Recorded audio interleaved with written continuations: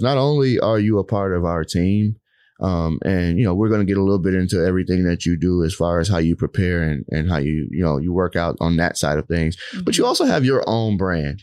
Yeah. Right. And it's one of those things where I've had the opportunity to see it grow. Yeah. And from the beginning. Yeah, absolutely. Yeah. And so doing that, you know, I want our community here in the Wealthy Creator community to understand that it is possible. Absolutely. Right. Like, and I want them to know that with time put in, with work ethic, like really believing in the brand and in the product, they too can experience some of the same successes that you've seen. Yes, definitely. Right.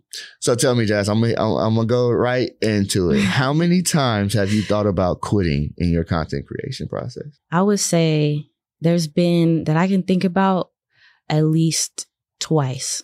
You really? Yeah. I've been in this for, I would say, 2 years now. So probably once per year, yeah. So what influenced that? What made you, think about giving up on what you were trying to create? Mental health. Mental health is a big thing. And for me, I was never in this space. Growing up, I was very introverted and I never really put myself out there. So putting myself out there to the world, because our world now is like social media. So it's taxing. No, absolutely.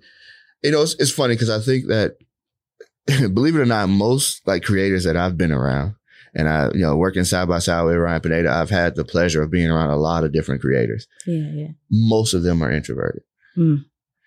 And so there's a theme going here and really a pattern that I'm seeing from most people that see success on these platforms. Yeah. Most of them are private. A little shy, a little awkward, a little uncomfortable, right?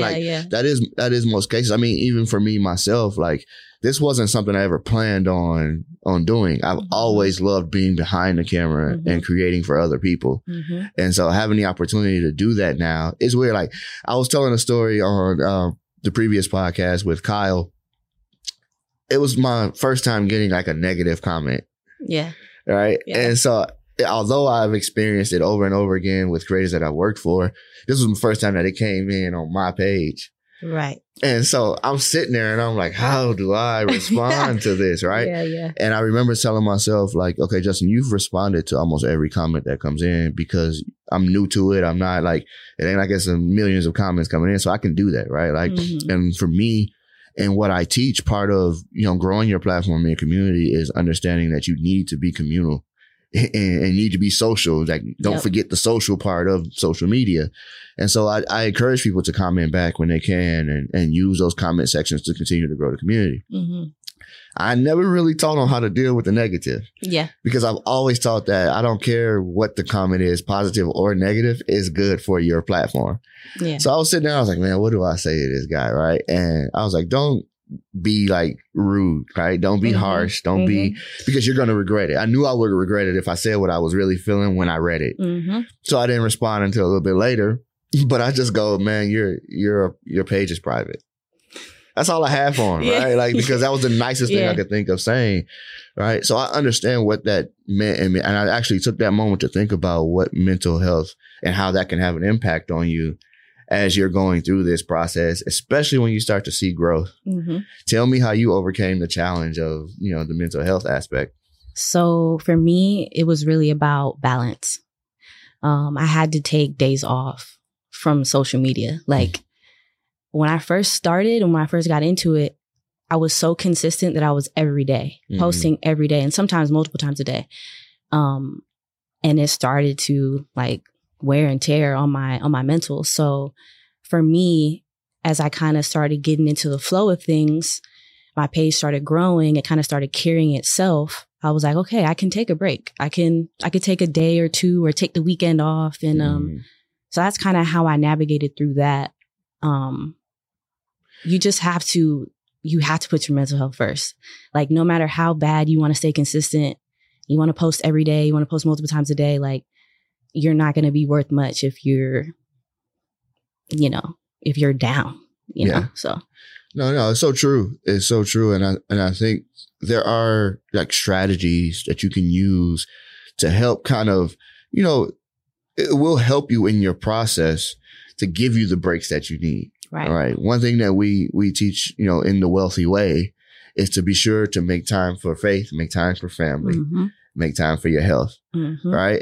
And that's one of those, it's an important piece because it is what keeps this thing going.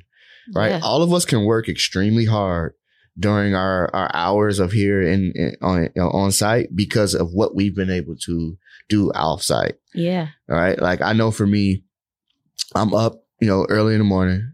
I try to get some type of workout in. I get straight to business. Right. But at 5 o'clock, I'm checked out. Right. Right. And that doesn't mean, and I want for the people that are listening or watching, understand checked out doesn't mean that you can completely turn things off, especially when you're in a leadership role. Right. Like I don't have the luxury of ignoring you all when you all need something, right, or ignoring Ryan when he needs something or has, whatever idea comes into his head at the moment. Yeah. Right. It's actually a pleasure to be able to do that. Like I don't take that for granted at all. But I do sometimes have to go, okay, I'll read it and I'll respond when it's appropriate.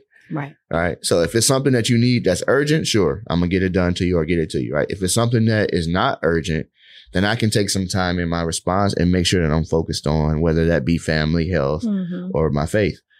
So it's you're spot on with saying that you have to take that time. Otherwise, you start experiencing burnout. Yeah.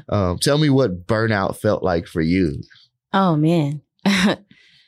Burnout for me is it's deep because I have struggled with depression and anxiety. So for me, I'm obviously getting better at it now. I've been in therapy for a few months now, and I'm heavy in my faith again because I kind of, steered away from it. But the burnout for me was like isolation. Not responding to texts, not responding to phone calls, and just staying in my house. So, yeah, but to kind of piggyback off of what you were saying before, having that fear, because it's almost like doubled here because you want to be consistent. You don't want to let your brand and your business go, to the wayside, but then you're battling with this mental health and this depression and this anxiety. And it's like, it's tough. So for me, advice for you all who are doing this is to batch your content. So that's kind of what got me through, because I had weeks where I didn't want to post at all. And I knew that if I just sat down and made multiple days worth of content and scheduled those posts, that I wouldn't even have to worry about it.